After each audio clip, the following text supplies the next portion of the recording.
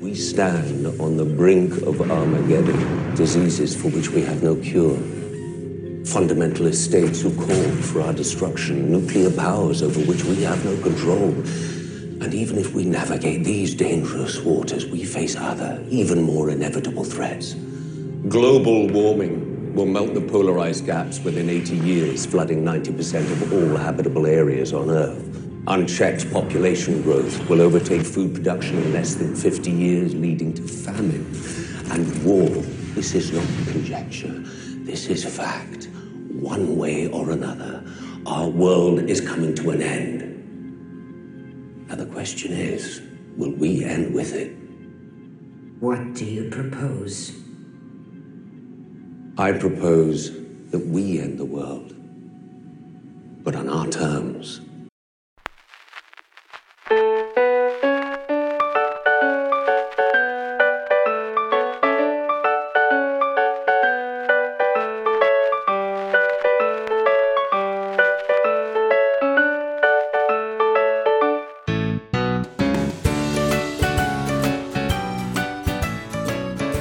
Hi, hello, and holy shit, my name is Adam. And I'm Melissa. And this is Below Freezing, a podcast in which we talk about films that have a Rotten Tomato score of 32% or less. And we've done it. We have reached the end of our Resident Evil journey, the last of the 6 films, and we had to bring back a former guest. Somebody who I would say is way more excited about these films than at least I was. Maybe not Melissa. I don't know. Her level of excitement was pretty high. But we are welcoming back Mr. James Tweedale. James, how are you doing? Thanks for having me back. Oh, of course. Oh my gosh. Now, and you are our most recurring guest between The Tuxedo. Great movie. And the other Resident Evil film that we did. So you're a seasoned veteran of being on Below Freezing. Let's just, I heard you got bombarded with fan mail and messages after the last 2, and we got to give the people what they want. Right. It's very true. Very true. I'm not even going to undersell that. James, can you stop messaging us? Wow, was that bad of a joke? Yeah. No, there's a delay. There's a delay. All of those messages were me.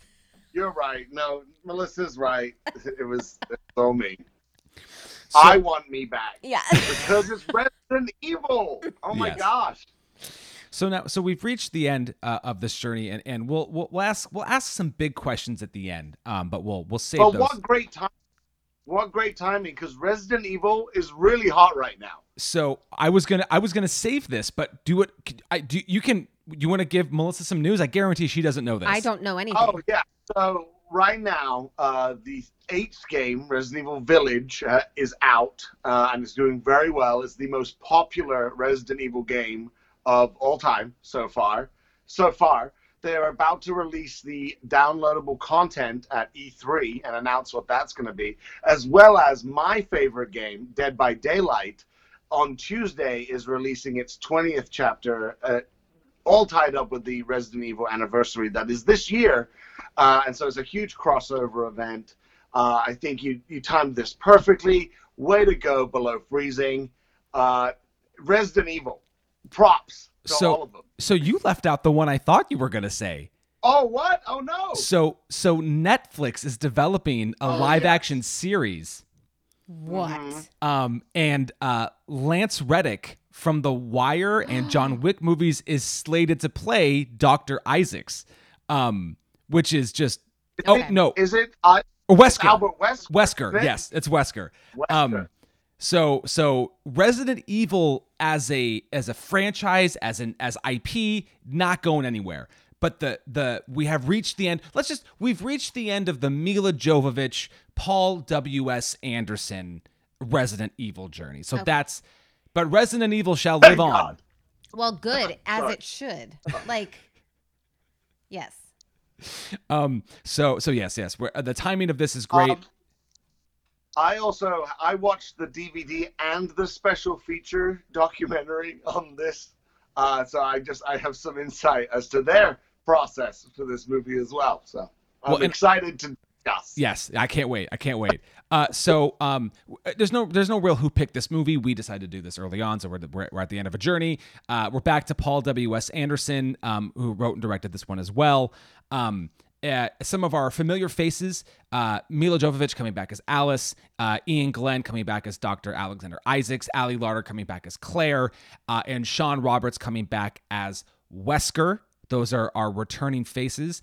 We'll talk a little bit about the people who didn't get invited back. I don't know if there's a real reason as to why, but anyways.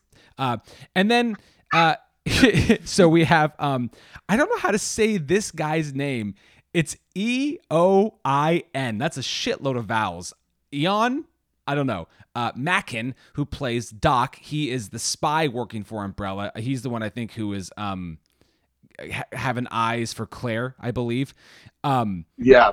Yeah. Right when they said that someone might be a spy, I definitely thought I have not been paying attention enough. And then I thought, Melissa knows who it is.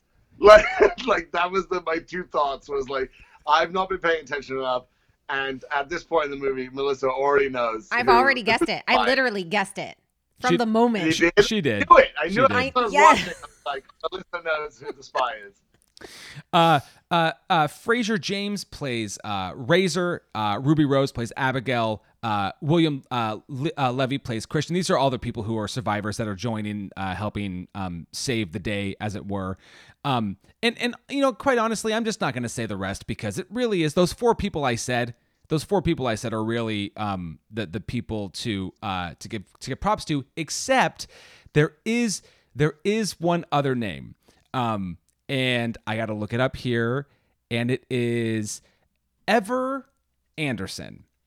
Ever Anderson plays the Red Queen, and Ever Anderson is the real-life daughter of Paul W.S. Anderson and Mila Jovovich. So if that's not just some horseshit nepotism just slapping us right in the face, there it is. Well, damn. I was gonna say that's kind of sweet.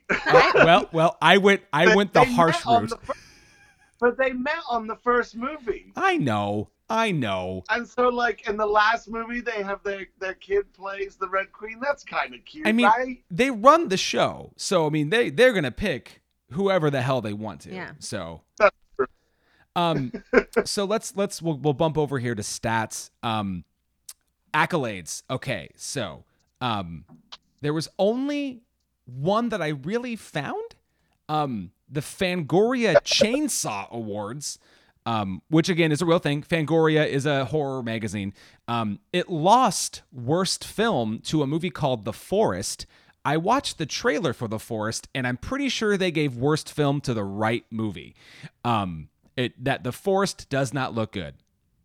Is that the forest is the one where it's about that forest in Japan and people kill themselves and they go there? I think so. Yes. Yeah. Yeah. Never heard of it. I gotta say, for Fangoria, they're not looking at the forest for a good movie. So, and then so we've been doing this lately. When we get to budget, we've been talking about what the numbers were for this film and how it relates to the last film. So again, I find this shit fascinating. So here we go. The budget for this movie was about $40 million. So it was down $25 million from the fifth one in terms of its budget. Opening weekend, it made about $13.6 million, down $8 million from the movie before. Again, not good. Its U.S. gross was $27 million, down $15 million from the film before. But its worldwide gross was about $312 million, up $72 million from the year before. Or from the movie before. What country? It's all of them. Oh. I don't know. But worldwide. That's insane. And so in the U.S., it was the 93rd highest grossing film that year. But worldwide, it was the 30th. Oh, my God. So I don't know. I mean, I just wonder, too, like, I think outside of the country, yeah, it's the brand, it's the game recognition from other people just across the world. So as much as the numbers went down in the US and maybe where it should have been up. Worldwide, though, That's impressive. killing it. Yeah. So we do the reviews, and normally, Did you skip over what we're drinking? Oh, I totally did. Well, we'll get to that in a second. Okay. We'll get to that in one I second. was like, wait, why does this feel so Before you strange? guess, Okay. before you guess, we'll do it. I know we're mixing it up. It's the final. It's the final chapter. I think it's the deep down, final chapter. I think deep down, Adam says he's happy that this is over, but I think he's a little lost knowing that there's not a seventh one for us to cover.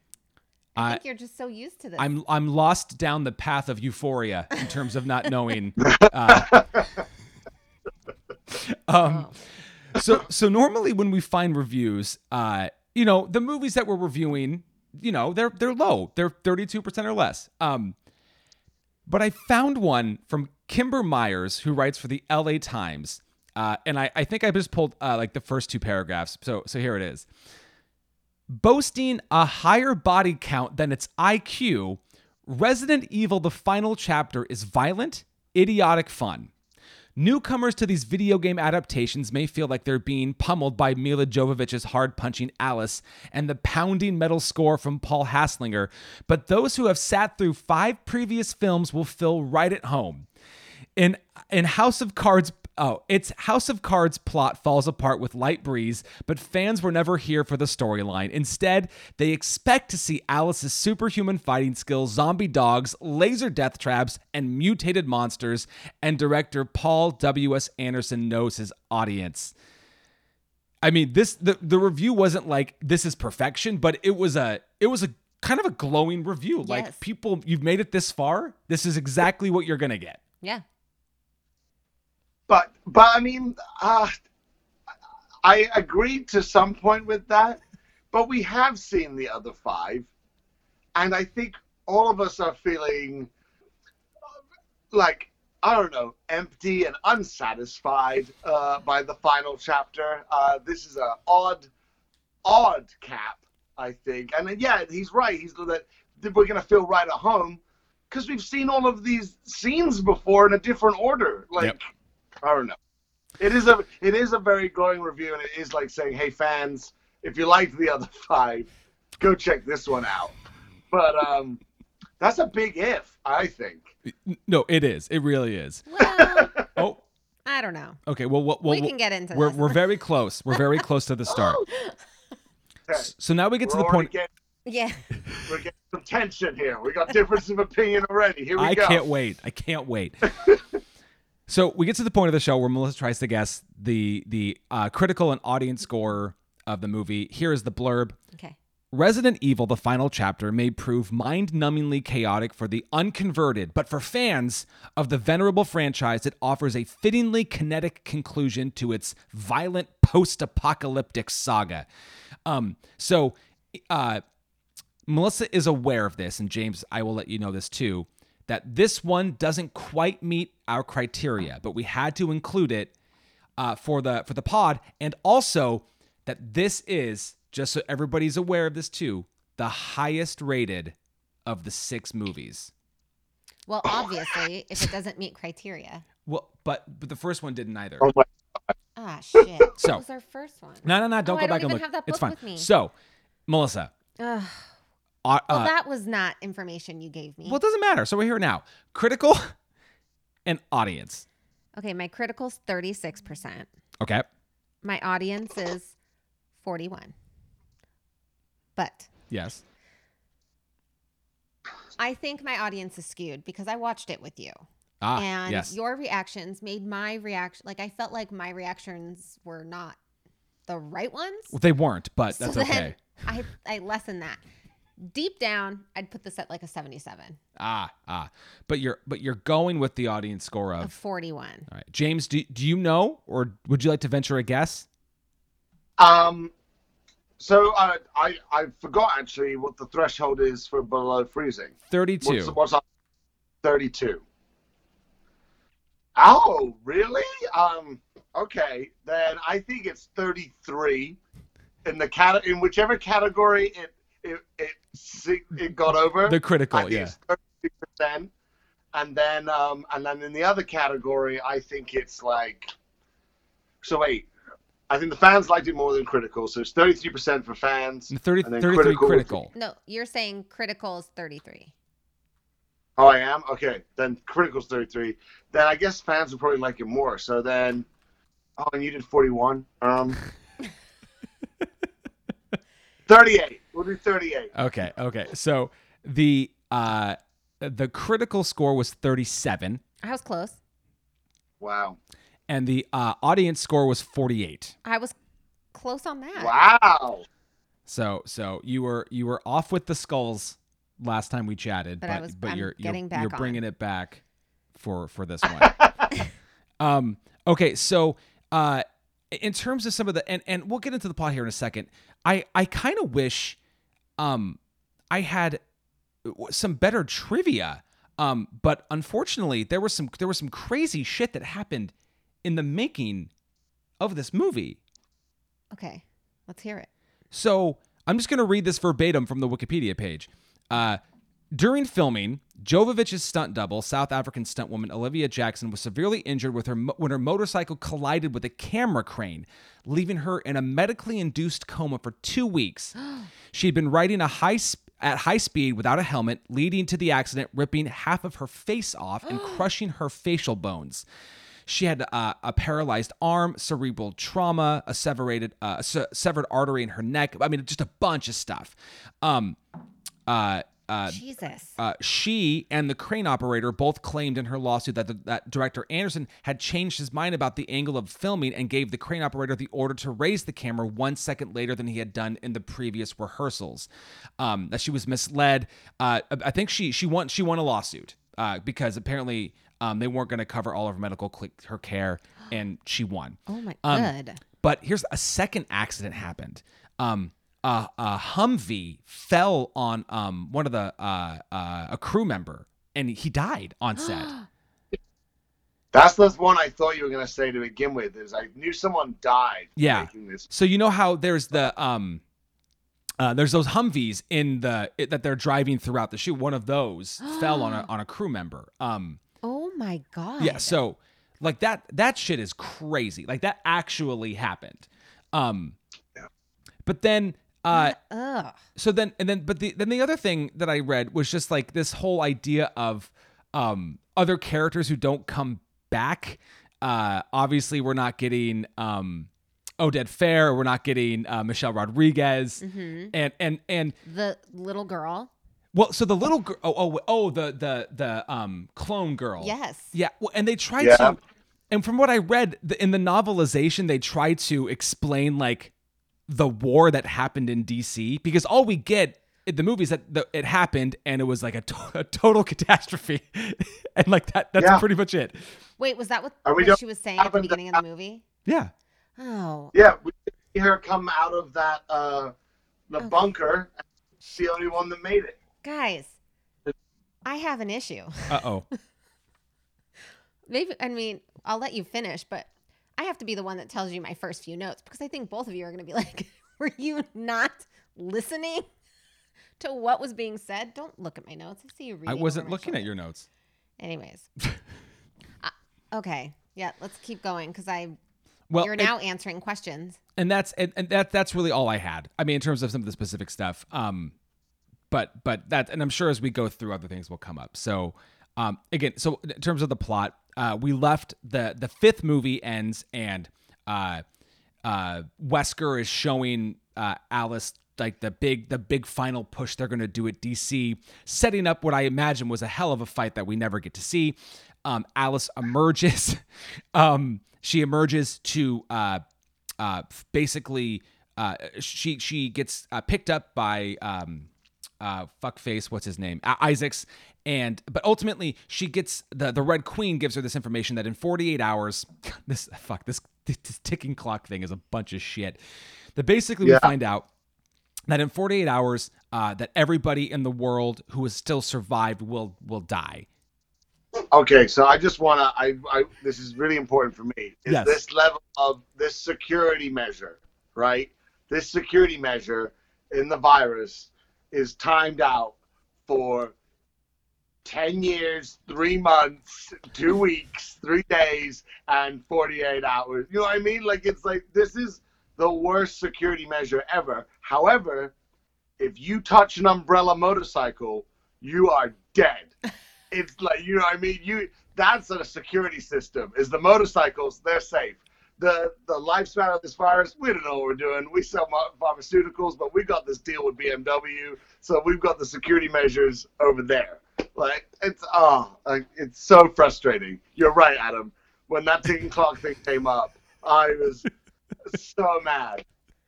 So wait. Let's go on. Let me just ramble through for like 30 more seconds about the plot. So Alice is now on a mission. She gets picked up by Isaacs, and but in typical Alice fashion, fights her way out of it.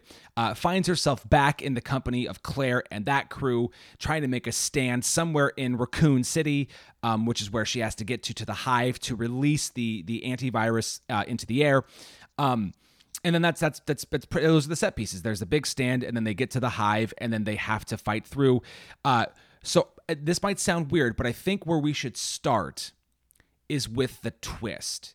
So the twist being that Alice is actually was created from Alicia, and I skipped the whole cold open, which is my bad. So in the cold open, we find out that there's a doctor who has a child who has like progeria, which is basically like the Jack syndrome from Jack, where Robin Williams ages ultra fast, which is the only way I can think about it, because that's exactly what happens there. But to like reverse it or fix it, the doctor comes up with the T virus thing. But obviously, Isaacs and crew want to essentially wipe out a majority of the population, cleansing it, if you will, and then quite openly. Yeah. Oh yeah. Unabashedly. This is a board meeting. Yeah. Yeah. And so Alice is essentially created from this guy's daughter, and the old lady we see in the board meeting, an old lady at the end, is Alice, and Alicia. Yes, Alicia. Yeah. So and Alice has been a clone all along, and when we first saw her in the first movie, that was her waking up. Yeah. Or that was she was created for the role of security guard at Umbrella. Yes, yeah, absolutely. So that's kind of this twist, and that's sort of what we're living with at the end of the movie. But throughout this movie, there's been this expectation that anything that has the T virus within it, once this antivirus is released, that they will die. Now, they're talking about the zombie-esque creatures, all of the mutant things that we see, but there's also this, like, Alice is going to die too. Everybody keeps saying, you know what's going to happen if you do this. Mm-hmm. And then she doesn't die. And I think the first thing I want to start with is that this franchise left such a bad taste in my mouth. Of course you kill off Alice. That's the purpose.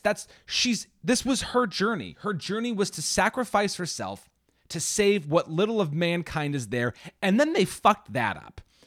I'm sorry. I agree. I think her in the end, her in the last scene riding off on the motorcycle, and she's saying like, she's still got things to kill. And, you know, it could take years. Yeah, months to years for the antidote, whatever. Yeah. To like go through the air. And then the last shot was that big creature following her, like the shadow of that big creature. And I was like, I don't think that I'm curious. And James, you watched or listened to, or, you know, behind the scenes stuff. My first thought was, that is not how they planned on ending it. Like, I don't think they planned on ending it where she like died, you know? I don't know, had a different ending. But then they switched at the end. They were like, well, we need to leave an opening because you never know. You know, like, yeah. I feel like that was Mila and her husband thinking, let's just leave it. Because who knows? Maybe in 10 years from now, I'm still going to be looking this good and I want to jump. You know what I mean? Yeah. Like, who's to say? I don't know specifically how true, you know, if that did happen or not. But to that point, I can see an ending that is like what Adam's describing, that is truly like actually narratively satisfying. I can see that testing poorly with Resident Evil fans, right? Like, I'm sorry, I'm sorry if there's a Resident Evil fan listening right now who is personally offended by their narrative analysis skills, and I'm insulting them. I'm so sorry. But again, like, no one's we heard, right? No one's coming to these movies for the plot. And I bet you're right, Melissa. Is this idea they thought they're not going to like it if she dies? Like, our fan base, right? We're pandering the whole movie. I mean, they're good. Dies. Yeah, and I'm a Team Alice fan. So, like, I mean, I have to say, deep down, I did enjoy seeing her ride off on that. Like, I was like, yeah. Okay, I have a question. Okay. Now I will fully admit that I don't play the games. I'm not into the whole lore and mythology of the games. I don't game in general, so I just don't know. But from what little information I know is that the games mostly especially at the beginning, revolved around Claire and her brother, right? Yeah. Okay, so I guess my reaction is if Resident Evil fans are pissed about Alice, and like, why aren't you pissed about who the protagonist of these films are? Okay. Whoa. Well, in the purposes of this podcast, I am talking about the movie fans, which I think are here. Okay. And I think the game fans, I think there is some overlap, for sure. But no, like, you're totally right. Like, the Alice is for these movies. That's been her journey, right? Her purpose is this thing, and we don't follow anything remotely close to the story of the game because I knew someone came back and I couldn't remember who. But when Claire showed up, I was like, Claire? Who's been worried or cares about what she's been up to? Like, within this world, like. We met her brother, right, and he was in the jail cell or whatever. Yep. And then I don't think she's in that movie, is she? Like, no, they do. She was in that. They meet. Yeah, and because then we've done that. Yeah. Where's her brother now? Like, why is Claire back? I don't know. I'm pretty sure Claire's back because around this time, Resident Evil Revelations 2 is coming out. And she wears the same outfit in that game as she wears in the movie. So it's like, oh, here's our game that's coming out and our protagonist. We haven't seen her a while in the movies. And when the decisions like that are made for a movie or for a story, like, which again, these are my theories, right? Like, last time I talked about the release of a game tying up with certain things. But we see things from the games that have no justification. Like the weird, like, parasite that comes out of their mouths. Yeah. It's a huge part of the games. Really explained, because that's a very different thing. We don't explain that at all. Like it's these flying dragons in the sky, are they part of the game? Yeah, and they come out of they are explained, like, they come out of this like parasite thing that can grow, and when you've killed the person, it finds a way to like writhe away and flies accidentally, and then they like evolve or whatever, right? Like there's files you read, and you see them in like things being tested on, like, oh, cool. Yeah. And now they're just in, and they look angry. They have emotions. They're very expressive. It's so odd. The amount of time I said, "What is happening?" like out loud while watching this movie, like I said, I think I would say, like, what is happening? This is not a good movie. I would say those two things, like, right after each other. Hold on. Oh. I just have to... So, let's go back to the beginning. Oh. Okay, back to the beginning. I think I need to rewatch this movie with a clear head. Now, we didn't talk about what we were drinking to get through the movie, but I drank a lot. Yes, I did too. Remember what I drank? I think I drank a bottle. Oh, you had the Riesling. Yeah. Yesterday, yes. And I almost had a whole bottle of Syrah. Yeah, that's what happened. God, we're not alcoholics. We're not. No, but you need this to get through Paul W. Anderson's writing. But so the beginning of this movie, I liked the music. That was my first note. I said, music rocks. I like it. It was like upbeat. Was that like during the narration at the beginning, It or was like like after, right before the narration. It was like kind of as the credits the on right before the retcon? Okay, Yeah. cool. And my next note that I had was I started to hear the narration, and I immediately just like was going to tune it out because I was like, oh, here we go. They're going to explain all 5 movies now. But then I was like, wait, what did she just say? And then they're talking about like the Perjuria. Yes. And I just wrote down all new information. I was like thrown off. Again, I'm like in love with this movie now. The music rocked, all new information. I want to agree, Melissa. Like, of the movies that start with narration, which I believe is all of them. Yes. This was one of the more enjoyable ones. I was like, oh, this isn't just a recap. There's some stuff in, clearly, but not all of it lines up with what we already know. Clearly, I was just very excited at the fact that I was hearing new things, but I wasn't actually listening to what the new things were because I didn't hear anything about a war that happened. So then my next note is when she's coming out of the bunker, I was like, where the fuck is she? I didn't get where she was. And then my next note was... the Washington Monument was pretty confusing. Yeah, and then my next note was, how much time has passed? Because again, and then my next note was like, where's the daughter? And then I started like having notes of like, but apparently all this was answered in the new information that I wasn't listening to. But no, that's not true. I mean, some of it was, but a lot of like the question about the daughter and some of the other people, it's not answered. It's not answered at all. No.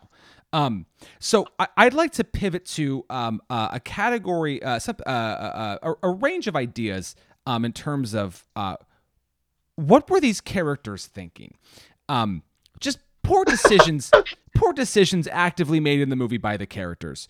I'd like to start with the first poor decision made by Alice to open the gate for one random person running towards them. If we have not learned anything from these movies, it's that the good of one is not for the good of many. Like, I'm sorry that this innocent, I'm sure she was innocent, I'm sure she was a lovely person, but she needed to die. And guess what? She died anyway. And so did other people. And how did Alice not? Oh, afterwards. Yeah, exactly. Alice is this like badass, smart, awesome character.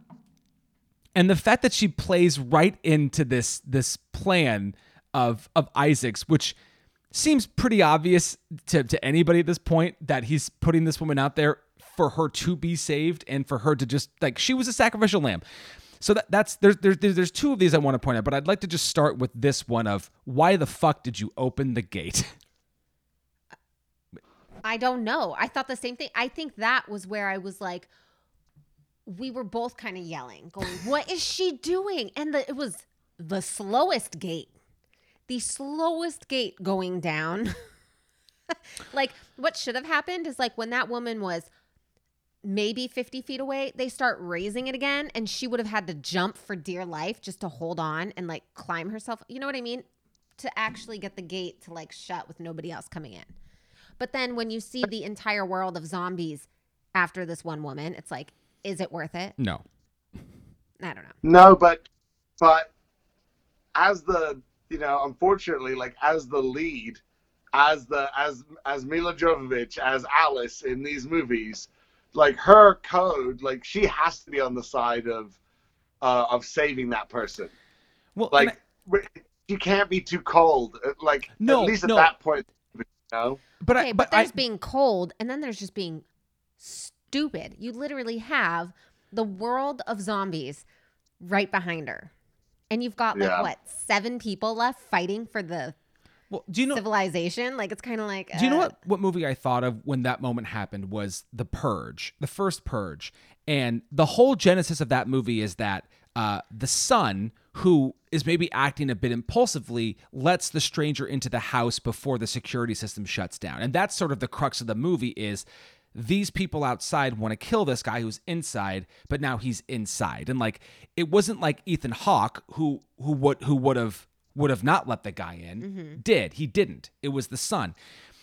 I don't know. There's something more like, what if like what if we do it? Like, what if we drop a hint that the doctor is the mole and the doctor's the one that lowers the gate before like maybe Alice is on board, but like she doesn't even get to respond first. It's just the gates. Like there was something about Alice. He's masking it like he wants to save someone, but he actually has an agenda. Yeah. I don't know. It felt so. I mean, I know the point. The point is to get audiences to go, no, well, why'd you lower the gate? But then to take a step back, it's going like, this is just dumb. Like the tactical application of this is just baffling. Yeah. The other one, and we talked about this yesterday a little bit. So we have the moment where our crew of people to save the day have entered the hive, and they've gone through the turbine, and then Wesker reverses the turbine and is sucking the air out the other way. And the girl who's been helping her along the way, who Alice is holding on to, slips her grips and gets killed by the turbines. And then he turns it off. Yeah. Because he killed one person. And if you're Wesker, don't you just keep those on the entire time until you obliterate everybody who's in there? Mila would have been the next to go. She was barely hanging on. I believe each time we've come to Wesker, he has told the Red Queen to raise the defenses on the hive. Each time we cut to him, as they get a little closer, he's always like full defense, like he's done it to max, but then we keep going back and he keeps trying to raise them higher. Like it's already at maximum. That was your first scene, it's at maximum, and it's like raise the defense, and she's like that. Defenses are at maximum. Like you've done it already. Like, and then so he has no time. And then she's honestly, I know she's she's compromised too, but I was with her of like, you clearly don't know what you're doing. Okay. If I give you permission right now, you raised it 3 times when it was already at max. Are you sure you want? Okay, all right, you're gonna fail. Just so you know. I have to agree, and you just kind of like brought to life what I was thinking. And it was, I don't know if it was that time or the next time with the I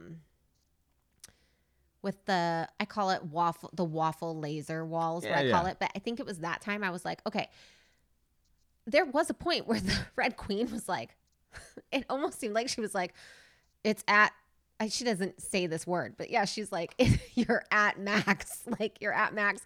Yeah. You describing it and like what I was thinking, you guys are going to get this. It's like when you're on stage with somebody and they clearly continue to go off book and you're trying to bring them back on, but they're still going. You get what I'm saying? I feel like it was like that was a moment. Like he was like, I'm just going to keep pushing it and see what I don't know. I'm making a really stupid like. She's trying to reel him back. She's like, you've been down here by yourself. All you're doing is drinking. We're seeing, and you're staring at that screen. Like, maybe I should look after the security right now. Like, oh man. I think somehow Wesker's outfit was even tighter than previous films. What do you think? I wasn't paying attention. You weren't? Oh my God! How could you not? Were you, James? I think it's the same outfit, but he's just a little bit. Do you think they they a little more, just like tighten it up? Yeah. Oh yeah. Oh. Okay. And he's wearing sunglasses underground again. That's what he does. Okay. I know we kind of touched on this, but to go back to kind of the beginning, just where we see all these new creatures, all these new like things that have been infected and that have changed, that have no explanation. But for some very weird reason, I was like really liking that. Sure. I liked seeing some like weird shit. Yeah. But I thought this movie somehow was going to like when I saw that first flying dragon, I even told Adam, I was like, what? Oh my God. And it zoomed in on his face. And I was like, that's the devil. She's in hell. Like, that's what I thought. I was like, she's in hell and that thing is the devil. What is going on here? That is, wow. I mean, honestly, that's what I thought. Well, but and you saw Dr. Isaacs with all the crosses.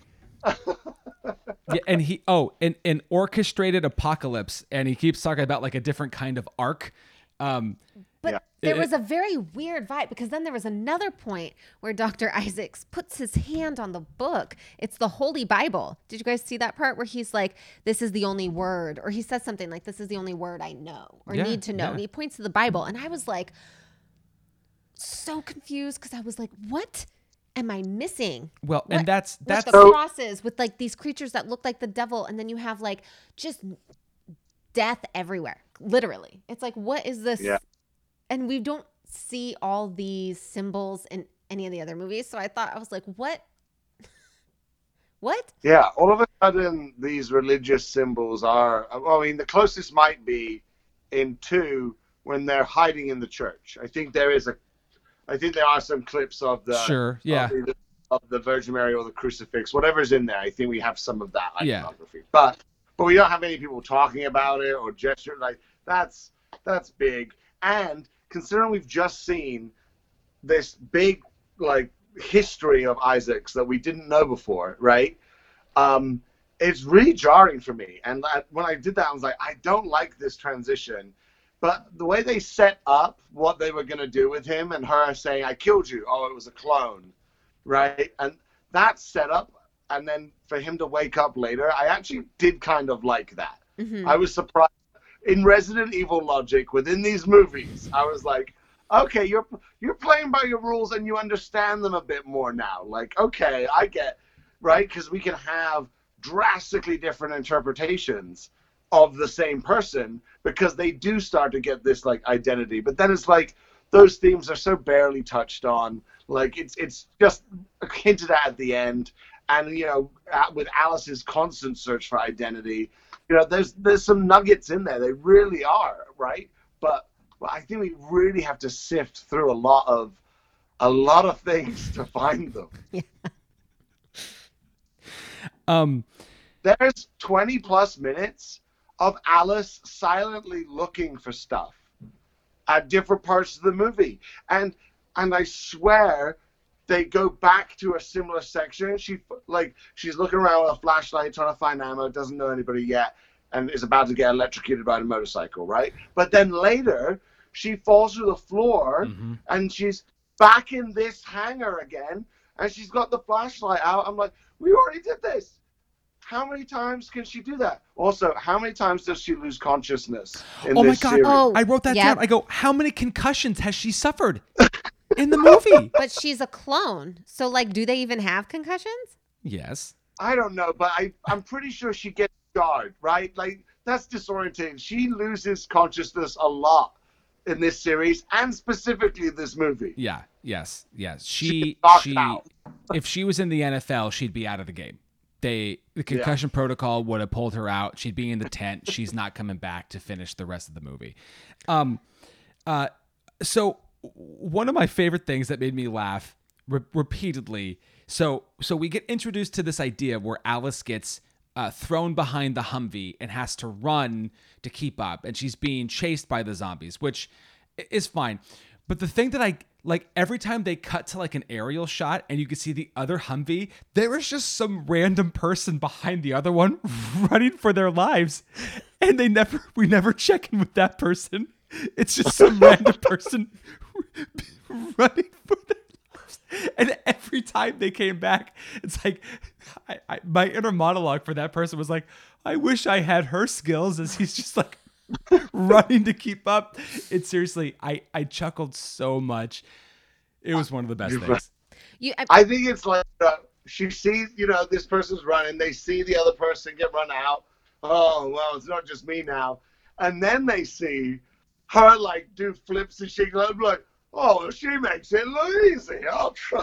I mean, wouldn't that be great if we actually saw from a distance while she's fighting this guy on the top of one of the Humvees? In the background, we see that other person just trying to recreate what.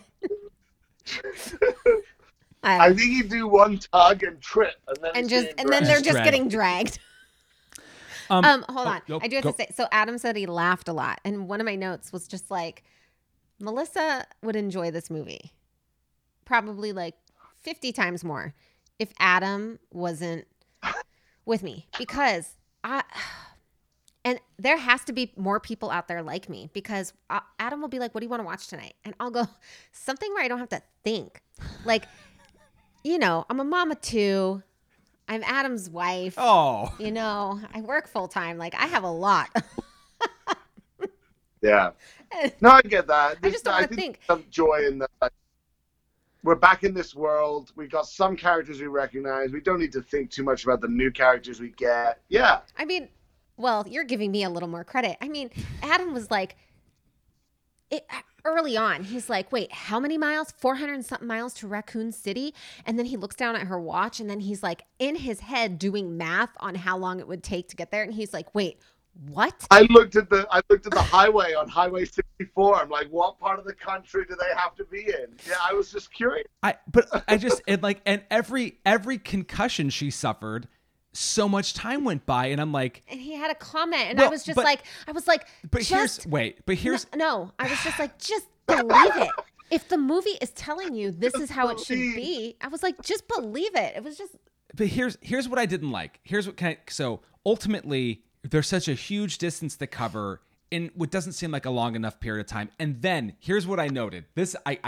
So we spend a bulk of the movie where she has enough time to get there, and that's what happens.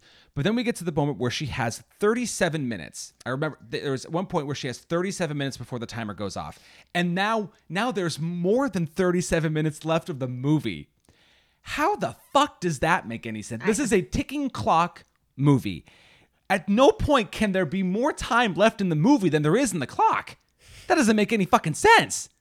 That is unforgivable. Well, that sounds really definitive. Well, it can be, but it gives away the ending, right? Like there can be more time, but you're like, well, it's gonna blow up in 5 minutes, and this movie has 30 more minutes in it. I guess they do it. I guess they figure it out, and something else happens. Like, now I did jump pretty big in this movie. Right at the right close at to the beginning. And yeah. it really scared me. So can I set up the scene in the movie? Please do. So Alice has emerged from the White House, and she's looking at the Washington Monument and looking at everything's fucked up, and she sees the monument pool. She goes to get water, and I'm just that narration has sucked her in. I'm just locked in now because I'm like, don't do it. I'm pretty sure I was saying that. I was like, do not drink it.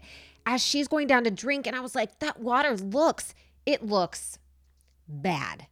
And she goes to pick it up and again, I'm just looking at the water, I was on pins and needles because I was like, do not put that in your mouth. And then when that thing leaped out, and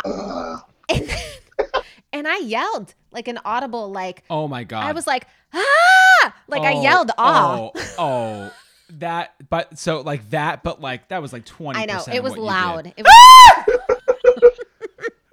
It was amazing. Loud. It was loud.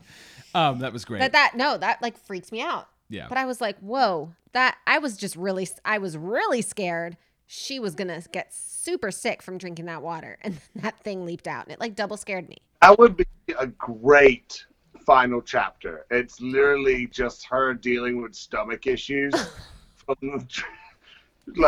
She's on her own.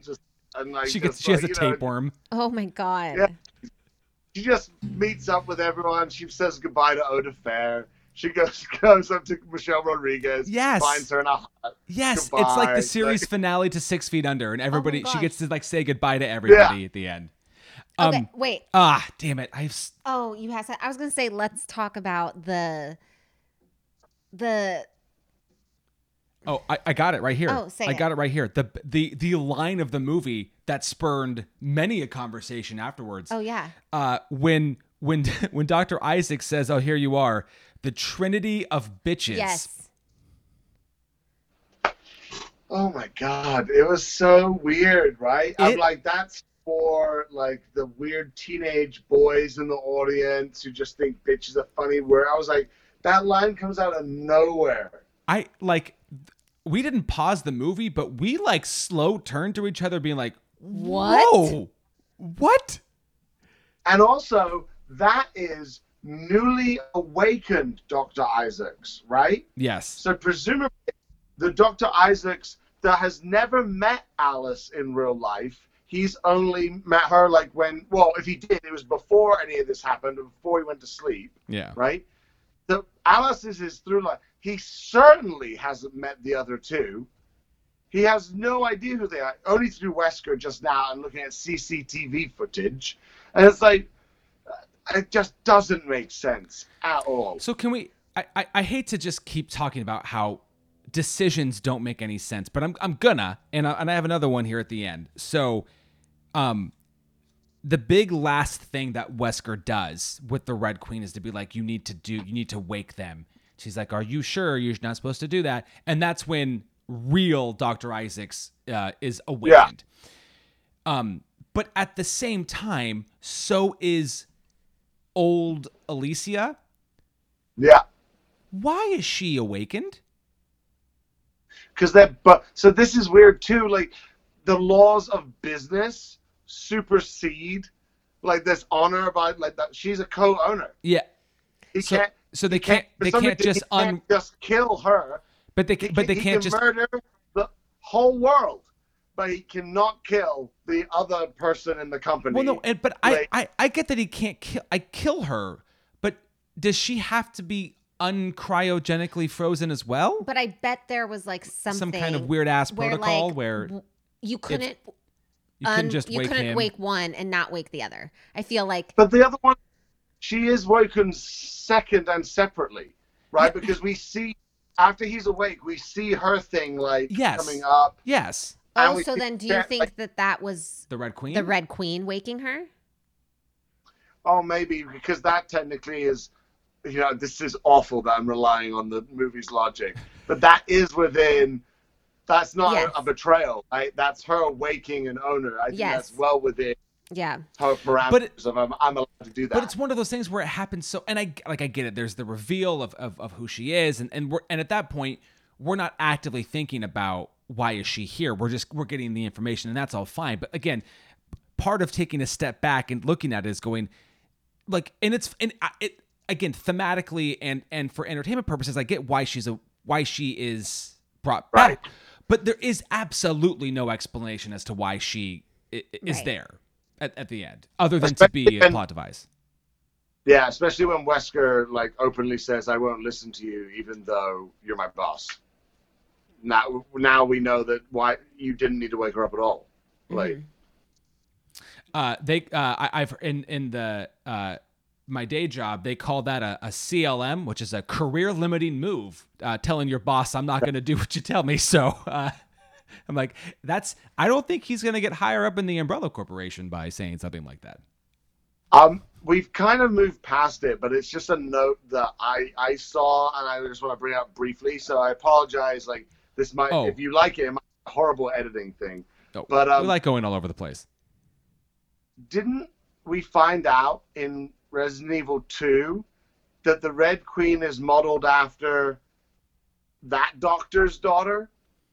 Isn't the Red Queen modeled after that little girl? I thought so. I thought we found that out in that movie. And then that doctor's it's not Dr. Ashford, it's Dr. It's you know who it is. It's Harris, right? It's Jared Harris. Yes. Right? We never find out, like, he was a bigwig in the corporation, and he's not ever addressed. And I swear that the Queen was modeled after his daughter. And here's and now it's not. I think the real answer is Jared Harris was like, I'm good, and this franchise is not. And I'm not coming back, and you can fix this shit later. Yeah. Right? But yeah, that was a huge thing for me in the Red Queen of like, I love that beginning intro, but as soon as it said like it's modeled after his daughter, I was like, wait a minute. And then I guess I was like, oh, duh, because you mentioned that before. Like, I remember hearing like the Red Queen was modeled after someone's daughter, but I just didn't put two and two together that wasn't the same someone. Well, actually, I think they say that line in the first movie before we meet anyone. Like, yeah, she's an artificial intelligence modeled after the head researcher's daughter. Yeah. And then we find out head researchers is Jared Harris, and he has a daughter. So I think I assumed that. So technically, I think they haven't retconned anything, and I'm just very annoyed. Well, it's so funny because, you know, and you know, we're all theater people, and so I think we want to assume that our audiences are smart enough, like that we don't have to give them everything, right? Like, and sometimes being spoon-fed everything in a plot just feels like, okay, well now I'm sitting back too much. I'm not leaning forward. I'm not investing in what's going on. But you also like changing things or not giving enough. Like nobody likes an exposition dump, but I would have taken an exposition dump earlier in the movie if it helped. And you mentioned there's so much of Alice just looking for stuff, which is okay. Yeah. I'm not against that, but like there really is. This movie just starts off, and again, I hate to harp on this. We've talked about it already, but the end of 5 sets up what I have to imagine is like a battle of all battles. And it's just like nothing. It would be like it would be like Infinity Wars, but not actually. Oh, sure. Yeah, it's like War. not knowing that Thanos snapped and just like, oh, they're gone. Oh, that's something that happened. Oh yeah, just skip over it. Because they did. They just skipped over it. Oh man. I gotta say, the only other thing I had was like when they fell into the hive. Yep. I was like, it looked oddly familiar, but not like the hive that we knew it from like the first one and the second one, I believe, right? Yeah. And then I was like, this looks weird. And Adam goes, doesn't this remind you a little of Saw? And I was like, thank you. Oh my God. Like so much of it was looking like Saw. At some point, when Claire fell into that trap and she was in that case, I was expecting somebody to go, I want to play a game. Was that Batman? What Jigsaw. Kind of, again, the security features here, right? It's one air vent. And there's a part that goes straight down to a massive pit, right? That pit is never explained. We're underground and we had to dig that pit just for this security measure. Then we have right next to it 2 positions that go different ways. And it presumably that cannot be the only air vent that has that level of security, right? Why does only this air vent have those then? This is insane. That is not a security feature. And why is it so sadistic that it shuts off one and then it's gonna warn you, we're coming back up and we're gonna cut your fingers off? Like, why is it like why?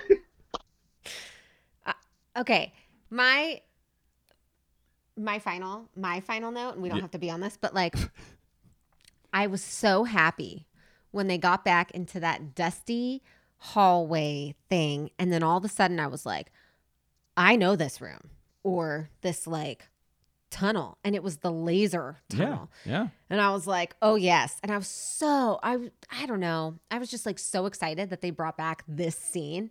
And then to have all these different, and I liked seeing her jump through them, but it was deep down, I was like, how is Alice going to get out of the waffle? The one, I call it a waffle, but the one that just. I got you. Yeah. The chain link fence. But I was like, she's somehow, like, they're going to do it, and she's somehow going to find a way to get past it, and I'm going to believe it. And I'm just going to be like happy. Like as a Resident Evil fan, that's what I want to see. And when I never saw that, I was just, and just it's like, I don't know. It was like just the security levels definitely have diminished over the years. Like a few lasers that people can jump through pretty easily. It's like, really? That like, But that waffle laser from the first movie is the Resident Evil. That's the thing we've got to beat, and we thought we were going to beat it. Because I've had theories too, right? There's gaps. Like, does she slide underneath it or something? Like, what? No, like we will never find out. No, yeah. So I was so Also, excited to see it and then just disappointed.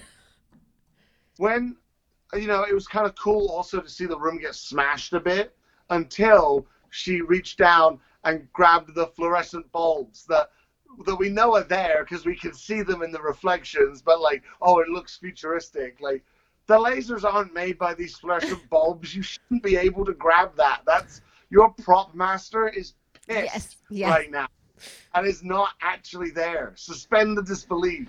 Like. So I really don't have very many positive things to say about this movie. So I'd like my last note to be something that a moment that I actually liked, which is the moment that real Dr. Isaacs has been unthawed and kind of reveals himself to Alice. And Alice is looking at the table and looking at like the ice pick and the glass and the different ways in which she can get him. And he's like, you never make it to the table. And he's got the thing in his eye where he's got this like, oh God, what is it? It's like, it's a defense system where he can basically predict. And we see all the other ways. Now here's after this scene, I hated it. Because they kept going back to it. I'm like, I don't care anymore. Now you've blown your wad. I don't care. But that first moment, that first meeting of them, and we see the different ways in which she could do it, and then we see it from his perspective. I was like, I like that. I thought that was fun. It was interesting, and we got to see just a lot of different kind of deaths and ways that things could go. So that like 45 seconds of her viewing and then his viewing was, I think, hands down my favorite part of the movie. I thought that was really cool. I did think that was really cool. James, what is your final thought on Resident Evil, the final chapter? Well, I think we kind of talked about it a bit of like the ending doesn't feel like a final chapter, right? Like that, like, and I kept doing this. Like, so that's pretty fun. I think my favorite thing is the fact that, something they said in the documentary is a fact about Resident Evil I like that I didn't even think about is that this is the most popular and longest running female-led action movie franchise. And that's kind of a big deal. I think that's kind of cool. Yeah. While I'm a much bigger fan of its source material, I'm in the same park as Melissa of like I want movies sometimes I can switch off to and just enjoy. The final chapter is not one of them. I'm gonna choose one of the earlier films. But my favorite part of this movie is the fact that the part that you hate, Adam, it's the is the end of a love story between a real one, right? Between Mila Jovovich and Paul. Like they met on this movie, and they have a family now, and this is a family thing, and they brought their daughter into it and made her a part. Like I'm sure there'll be a release where they digitally change the girl in the first one to look like their daughter, right? And so, but I think that's kind of cute, and honestly, it makes it more than. Because we, like you said, we are theater people, right? I think that's what makes me have it. There's a there now. Without that, it's a trashy, horrible movie. But me knowing those extra facts, like this is really, really good. Like for Mila Jovovich and for women performers and their family, like that to me makes it like kind of cool. And for them to know stop, even though that maybe the story doesn't sound like they stop, they knew to stop making these movies. I'm a little shocked too, Adam, I have to say. Oh.